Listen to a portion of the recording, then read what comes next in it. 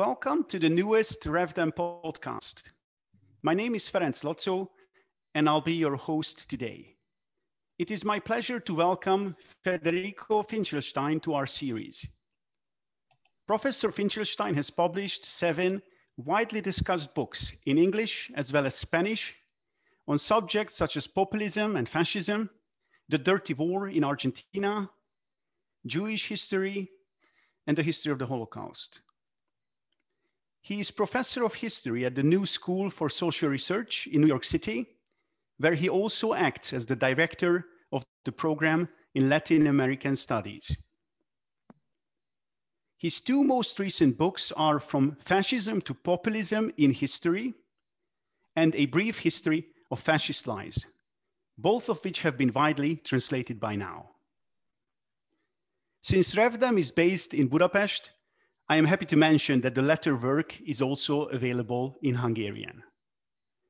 We shall be focusing on some key themes and questions in Professor Finchelstein's recent books during our conversation today.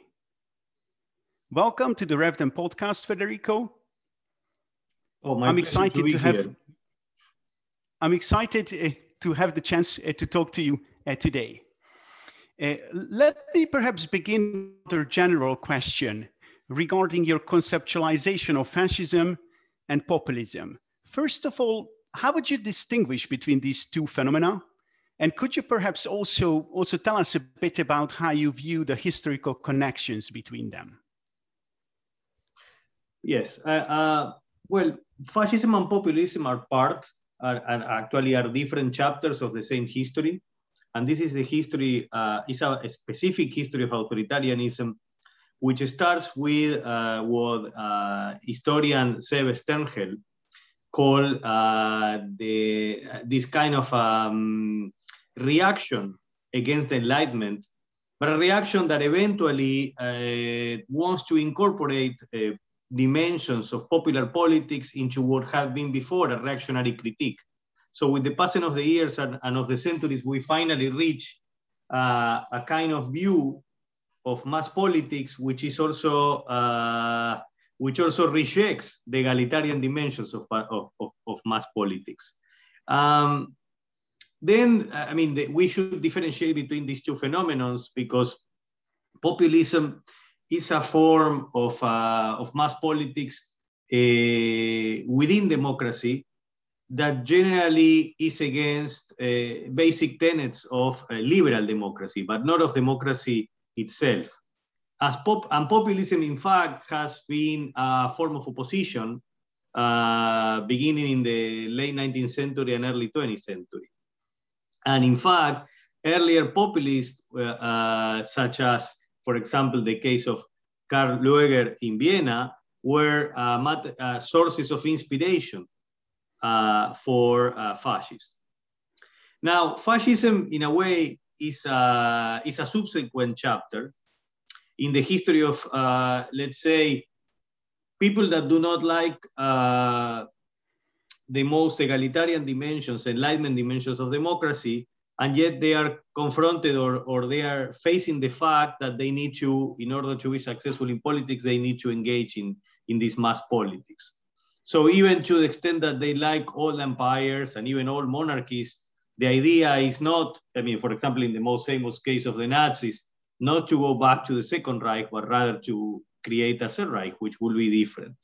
And in that sense, they eventually will destroy democracy from within in order to create a totalitarian dictatorship. And this is, I think, a key element in the definition of what fascism is. That not every dictatorship is fascist per se, but there is no fascism without dictatorship. So this is a key element. In my book From Fascism to Populism in History, I present a lot of elements on each. But to the audience of the podcast, instead of repeating these arguments or even going by one, let me choose 4 elements which are central to the distinctions between what is fascism and what is populism. And this is part of a history. When the fascists finally are defeated in 1945, there are different people that had been dictators and fascists that somehow realized that fascism, and its dictatorial ways had become toxic for politics. And these people eventually will do the opposite of what the fascists did. So the most famous cases are those of Juan Perón in Argentina and Getúlio Vargas in Brazil. These are former dictators and even fascists that decide to do the opposite of what the fascists did. If the fascists destroy democracy from within in order to create a dictatorship, these politicians will destroy dictatorship from within in order to create a democracy. And the outcome of that is populism in power, or what I call modern populism, in the sense that, it is not only a movement of opposition, but it's an ism that has become, a form of power, as in the case of fascism, or even in the case of liberal revolutions. It is important to distinguish between the moment of critique and the moment when these forms finally reach power. In the case of fascism, it has been central to, to the spread of fascism that in the first case of Italy, it became a regime, or it reached power. So the same happened in different countries in Latin America. And if you want, we can go back later to why Latin America first. Mm-hmm. But here, going back to your question, I would like to say that these early populists reject, they even leave behind 4 key elements of fascism. And in a way, this is a way to answer what is fascism. So I already anticipated one, that there is no fascism without dictatorship. Dictatorship is central, and not actually a light dictatorship, but a totalitarian one. This is central to fascism. Element number 1, left behind by the populists. They create electoral democracies. Element number 2 is the issue of violence and the militarization of politics. Politics as a total war, politics as as involving total enemies, absolute enemies, and enemies that shall be dealt with violence. So this element, this idea that politics is a war, this idea of politics being, in a way, being driven even by paramilitary formations and physical punishment and violence on the street, first internally, and in the cases of fascism, later externally, first as a sort of civil war and repression, then total war on the outside, external war, this is left behind. So populists will not be that violent. They will be violent perhaps in rhetorical terms, in terms of speech, but actually the levels of violence and repression were not really high in populist regimes, as opposed, of course, or in sharp contrast with the fascist regimes. So element number 2, violence, glorification of violence, militarization of politics, left behind. That has been central of fascism. There is no fascism without that element. I'm saying one element, but in fact, we are talking about two dimensions, right? Not only violence, but the idea that politics is a military matter, the militarization of politics, which leads to forms of repression which are not very democratic, to say the least, and that's why they are typically fascist.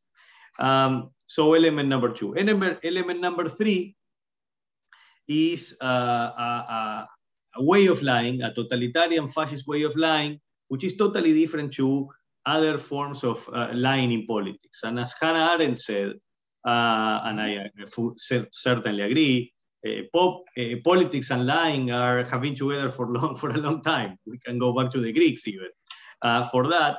And yet fascists lie in a very different way. We can talk later if you want about this, but this idea of lying in a way that is both in qualitative and quantitative terms, different to other political traditions, this is left behind by the populists, who actually lie like liberal, communists, or other types of politicians. So they go back and they reject this total way of lying in numbers and quality by the fascists, and they go back to a tradition of lying in politics, which at some point will not pretend, as the fascists wanted to change reality in order for this reality to be according to the lies and not to observation.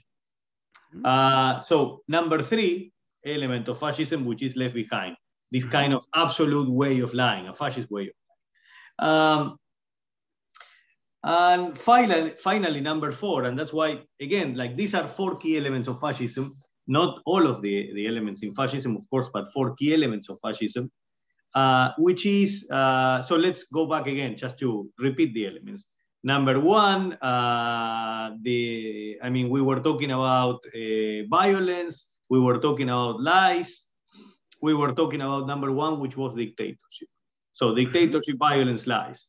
And the 4th element, which also populists will reject or even left behind, is the element of the politics of hatred, the politics of xenophobia, to put it even more specifically, racism.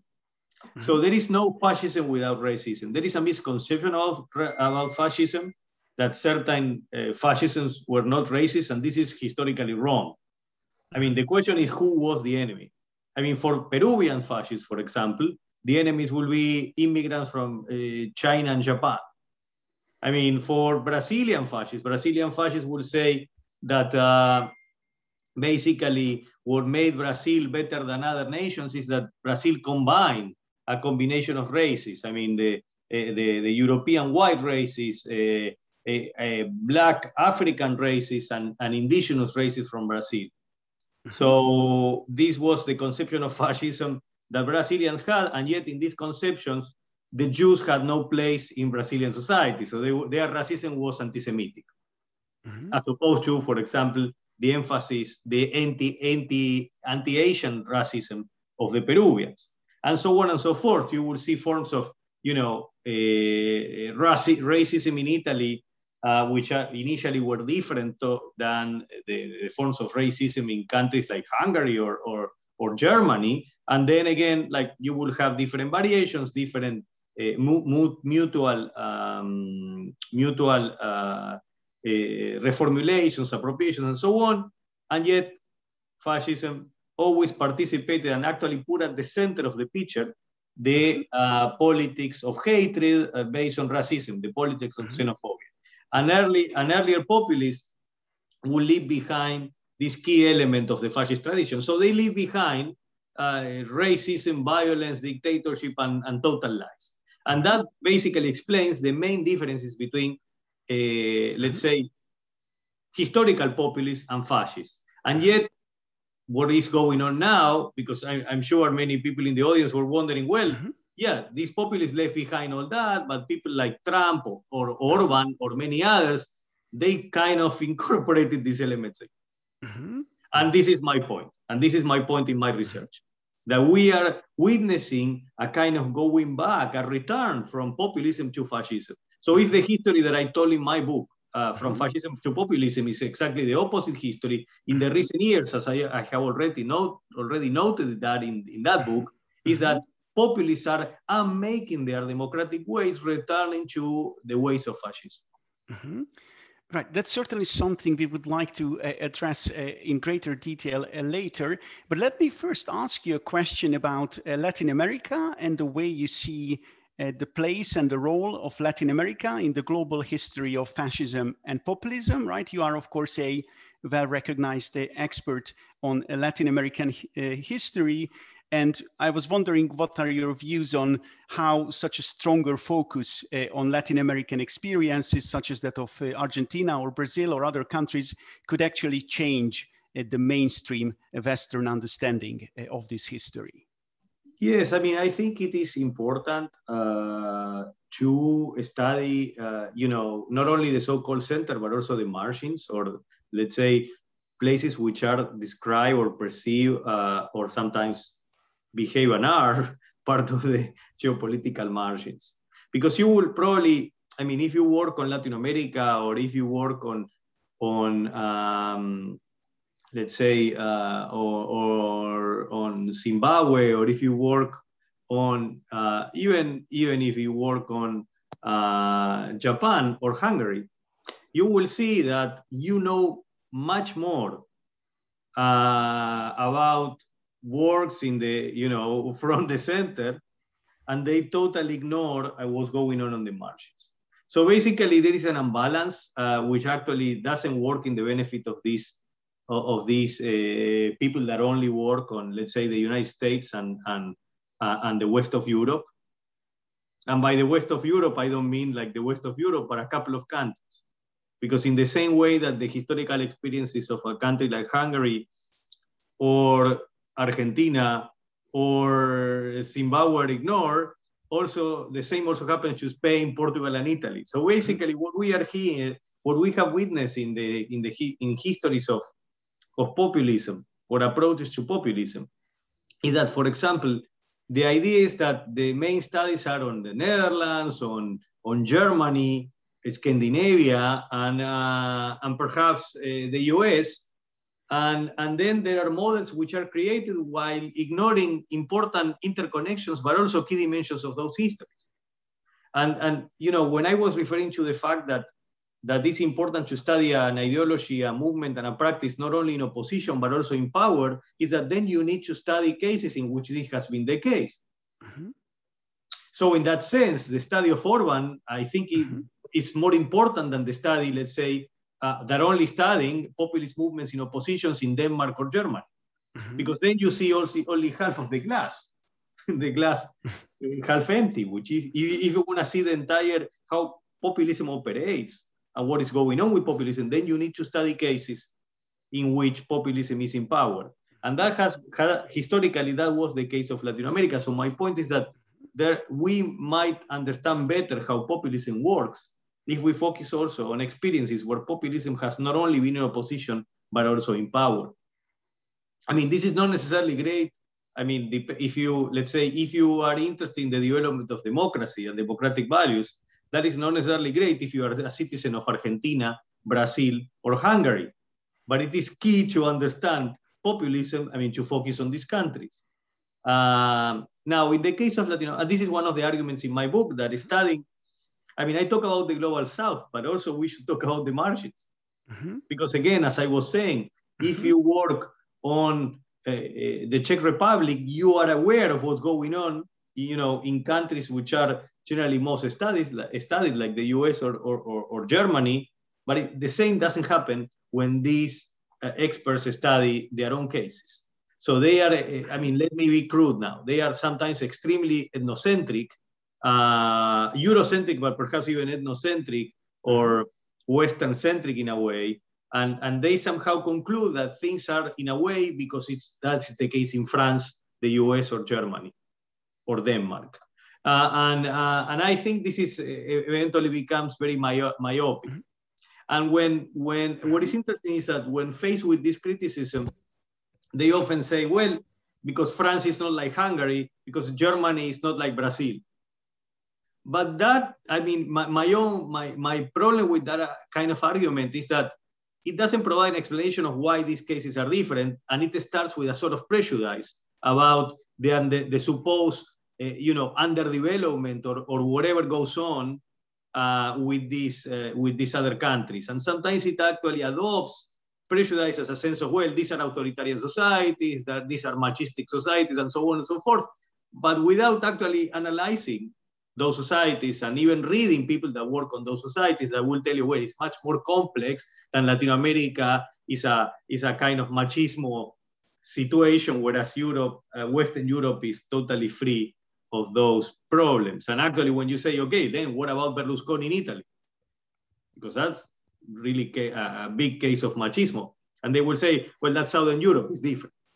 And I mean, it's all full of, I mean, I don't think it is full of analysis, but rather, I mean, often stereotypes or prejudice even. Mm-hmm. So my point is here let's be more humble. Let's try to learn from each other, and let's try to have a more global view of what's going on with those that are standing against democracy. Because if you just say, this is typical of societies like Argentina or Hungary, then you don't get why the same problem is in your society. And I think this was especially the case with the United States, and why people were so perplexed, I mean, about Trump and Trumpism. And they even wasted many years, I would say, thinking, okay, then Trump will become more presidential because the institution of the presidency will change him. Well, if you were studying fascism and populism, you knew that probably that wasn't likely. Why? Because yes, it is comparable to the experience with Orban in Hungary or Bolsonaro in Brazil, or previous experiences. Now, going back to the historical dimension of your question, I will say this. Why Latin America was the first place when, where historically you had this kind of reformulation of a dictatorial experience of the experience of fascism in a democratic key, because populism is an authoritarian form of democracy, which combines, it's a hybrid. I mean, fascism is no hybrid, it's a form of dictatorship, whereas populism combines democracy and dictatorship, meaning it's an authoritarian anti-liberal democracy, or as Orban will call it, like an illiberal democracy. And basically what happened in that, I mean, in that situation is that, I mean, let me go by different sections of the world, let's say. Well, in most of Eastern Europe or Central Europe, that kind of reformulation of fascism in a democratic key was not possible. What you had there were communist dictatorships, and populism cannot thrive in a dictatorship.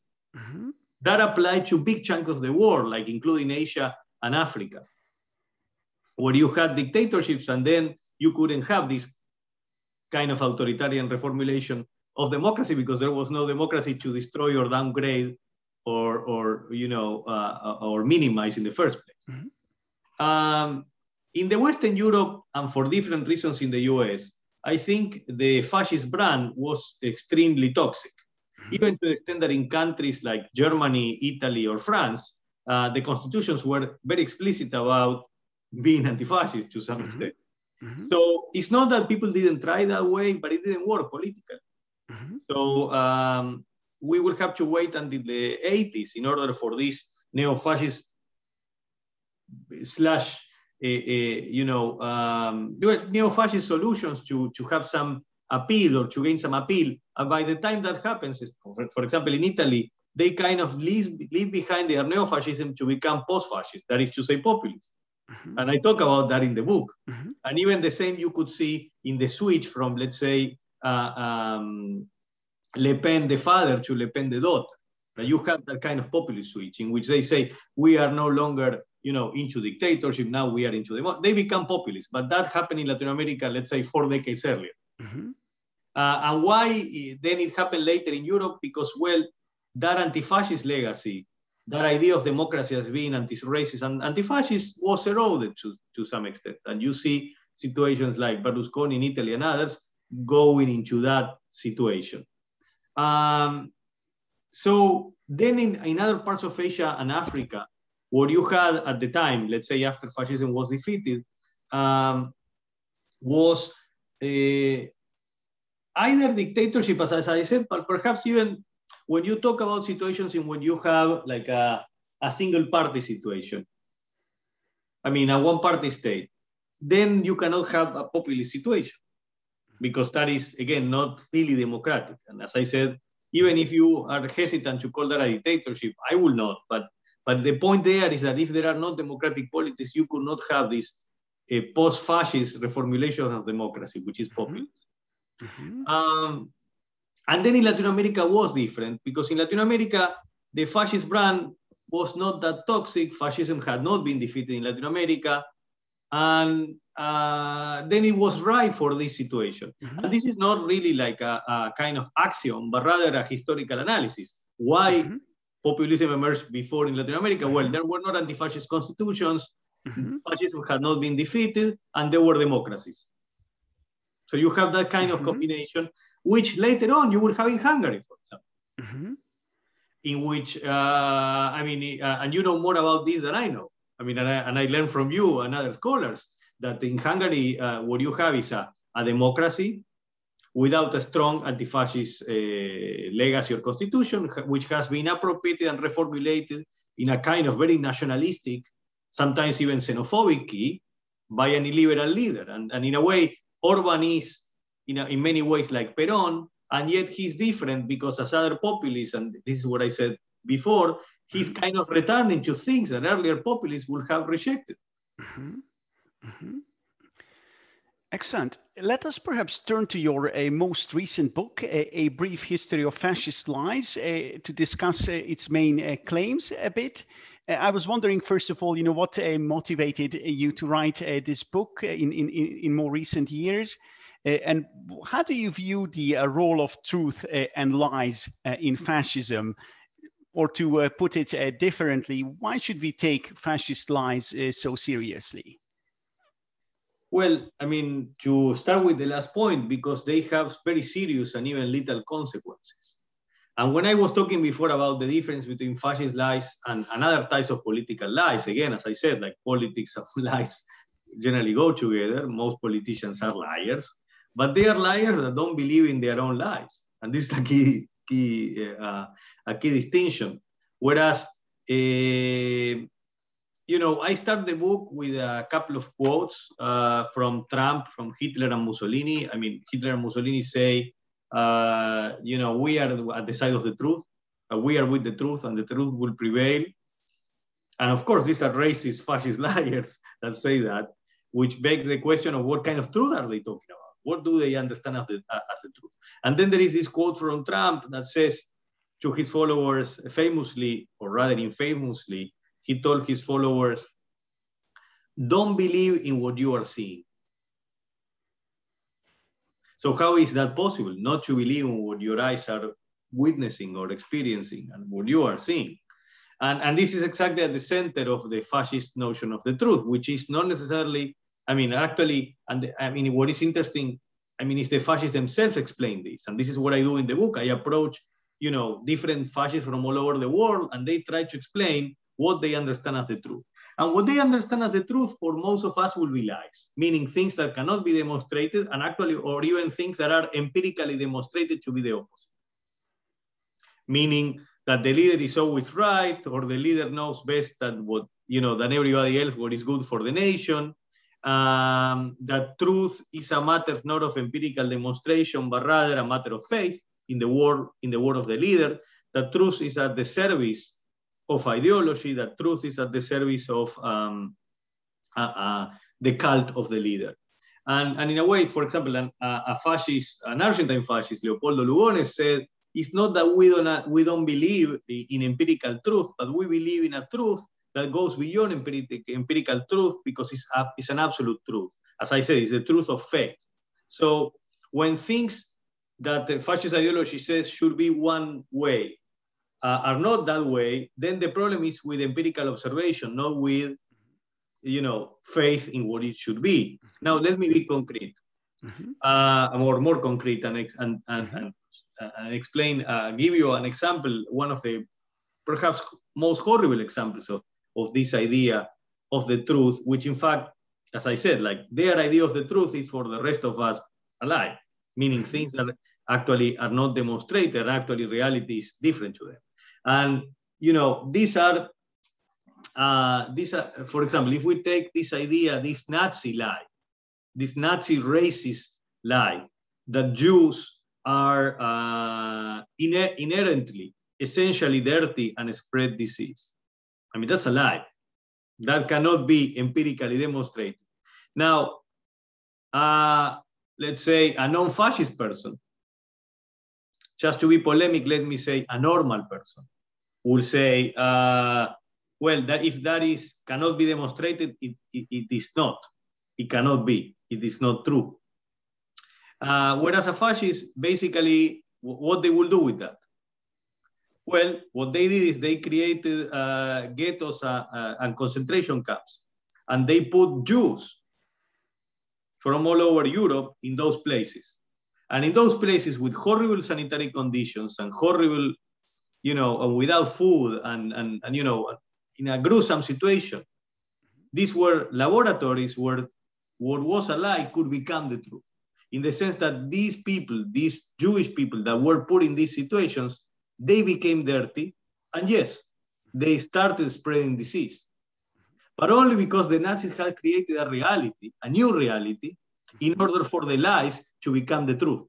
So you see here one of the most horrible examples of this. And of course, because they were like that, according to this new reality, which in fact was a manufactured reality, they were killed. So you see, basically, they were not like that. It was not true. And because it wasn't true, they created situations, very artificial situations, in which they were turned into living examples of the truth of ideology, which in fact is not a truth, but rather an ideological imperative. And they were turned from, people that were healthy into people that were very unhealthy. And the Nazis would say, you see, this is what we say. These people are like that. They are not, well, in fact, they are not like that. They were turned into that in order to prove the lie. So, yeah, go ahead. Again, your book also explores the relationship between fascism and psychoanalysis, right? A topic that you've devoted quite some attention to also in your previous work. And I was wondering whether you would mind speaking to the role of the unconscious in fascism and how these ideas regarding the unconscious relate to the Freudian ones. Well, they don't, and that is the problem. Because, I mean, the idea is, I mean, I was wondering why so many fascists were so concerned about psychoanalysis. I mean, what was the problem that they found in the psychoanalysis? I mean, which of course they often explain in racist terms. And the idea is that for them, I mean, whereas psychoanalysis presented an idea of the unconscious, which was quite complicated. And in a way, to simplify, the idea is that whatever a violent drive or destructive drive that emerges out of the unconscious needs to be, Freud would say, needs to be mediated, even repressed through language and culture in order for people to be peaceful, in order for people to be, to be stable and to have, and I will say even to be democratic. So for Freud, the unconscious could be the source of a lot of violence and a lot of bad things that needed to be mediated through reason. I mean, in a way, the individual that says, okay, this is not a good idea, this is not an ethical idea, even if I feel the urge to be violent, then that is not necessarily good.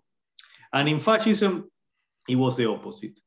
The idea is that everything that emerged from the unconscious, I mean, what they call, I mean, sometimes they will talk about the unconscious, sometimes they will talk about instincts, sometimes they will talk about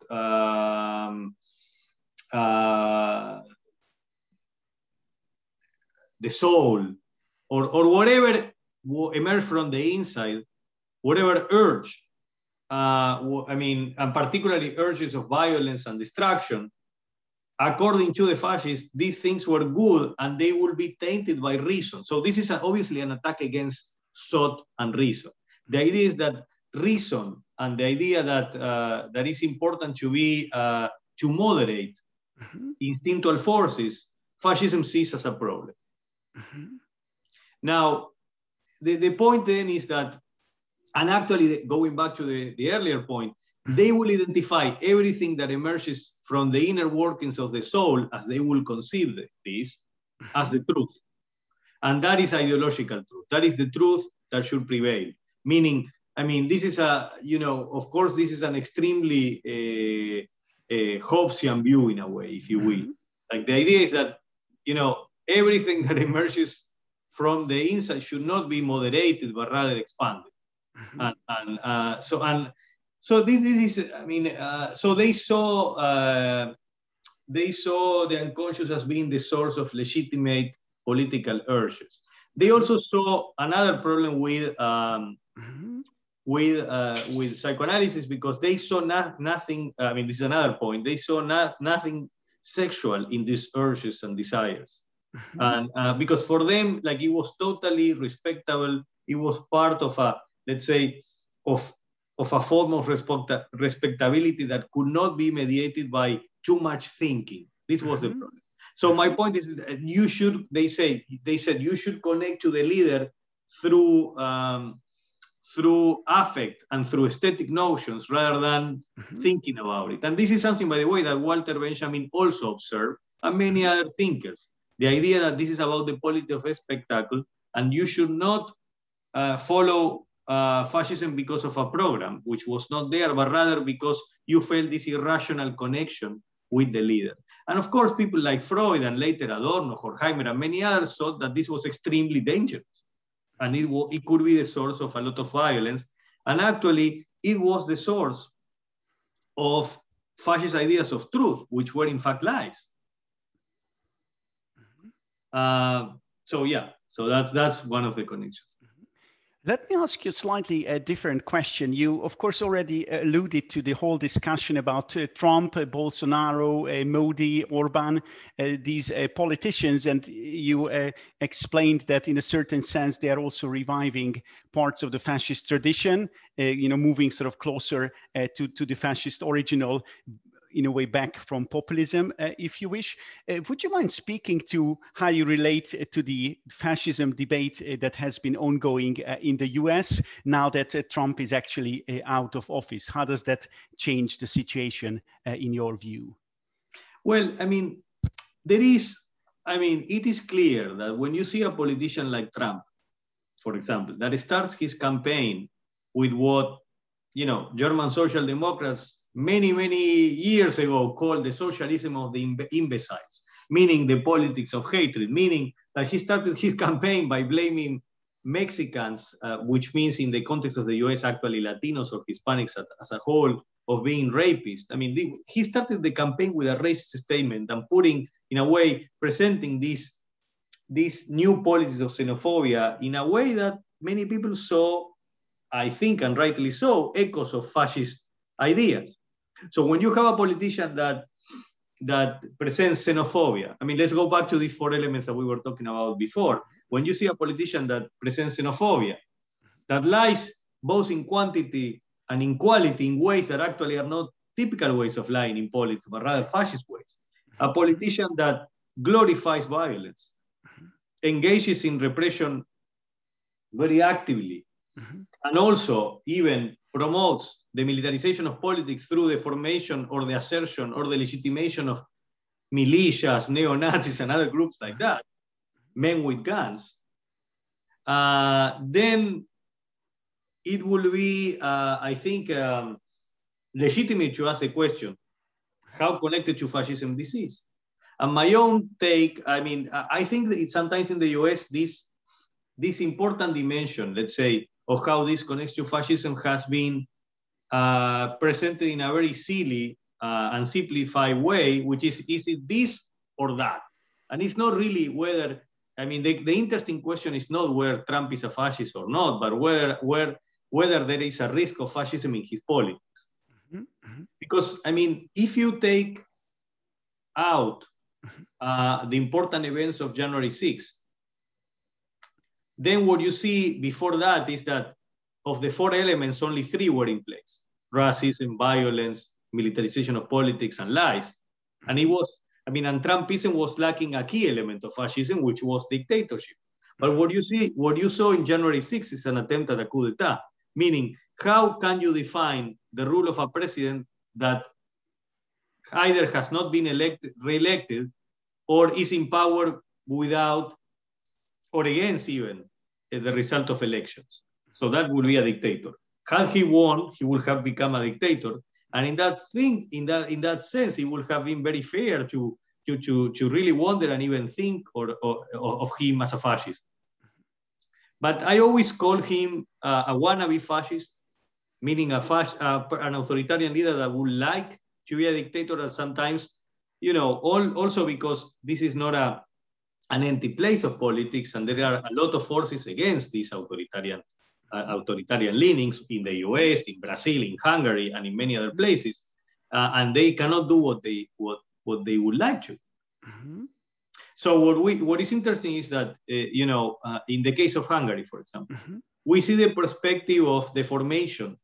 I mean, already, you know more about this than I know, but of a kind of anti-Orban front. If Orban is defeated, unlike Trump attempts to remain in power through extrajudicial means, then we will switch from this very illiberal, anti-democratic state that he has created into an actual dictatorship. And then it will be possible, I think, to see how far he had moved from populism to fascism. In most of these leaders, you see them as being at the threshold of what is populism and what is fascism, but they are not full-fledged fascists because they are not dictators. I mean, which will be a key element of fascism. Now, that's why I think that sometimes the US debate is like, yes, this is a fascist, or yes, this is not a fascist. It's sort of myopic in that sense. But these things, of course, are more complex than that. Again, as a final question, I wanted to ask you, again, in connection with your recent book, which I read as a treatise on history and myth, and through that also on democracy and dictatorship. You know, we talked quite a bit about the role of lies and the role of myth in dictatorship. Would you mind speaking a bit to the role of history in democracy? Yes, I mean, this is a really, I mean, I thank you for the question, because I think it's, you know, it's at the center of this way of authoritarian lying to have a problem with different actors. I mean, I will not, this is not what you asked me, so I will just mention it briefly, but you can see why they will have a problem with the free press or independent press. Because as opposed to government propaganda, what, you know, the independent press is provide empirical elements for the population to have an interpretation of reality. So that's why these authoritarians, they always have problems with the free press, because more free press, more empirical analysis, which runs against their lies and against their propaganda, and yes, their myth. And the same happens with the work of historians, with history. Because, I mean, history is supported by facts. Basically, what is history but the interpretation of facts? Whereas in myth, is the interpretation of fantasies and propaganda, political myth, but it's not related or necessarily doesn't rely on facts. So they always have a problem with an idea of the past, which is supported by fact, which is history. So, I mean, in the Trumpian case, when you see, you know, let's make America great again. I mean, okay, so historians will ask, okay, what was great? What are you talking about? And what was great about that America before civil rights that you are talking about? So what was great, supposedly, I mean, for these people, is that minorities were, you know, incredibly repressed, that, and in a way, there was almost a situation of apartheid in the US. Even in that extent, I mean, I think it is very fair to compare US democracy to, you know, to also other young democracies, such as, for example, Spain. Because in fact, before the civil rights, you know, reforms, what you had in the US was apartheid. And how can you call that extremely democratic when there are people that, because of the color of their skin, they cannot fully vote? So my point is that this is what, you know, this is the, I mean, what the myth of the past, that as enabled and reacted and reenacted by Trumpism provide, meaning an idea of the US past, which doesn't correspond to the reality of that past. And that's why people that are not into that saw it as a kind of racist myth of the nation, which it was. Thank you so much for talking to us today, Professor Finkelstein. Thank you for sharing all these valuable insights on these much contested questions about populism and fascism, and also the historical connections, which again, in many ways, have been underemphasized in recent discussions. And I think, again, Professor Finkelstein's work provides a badly needed corrective in that sense. Thank you so much also for listening. Until next time. Thank you.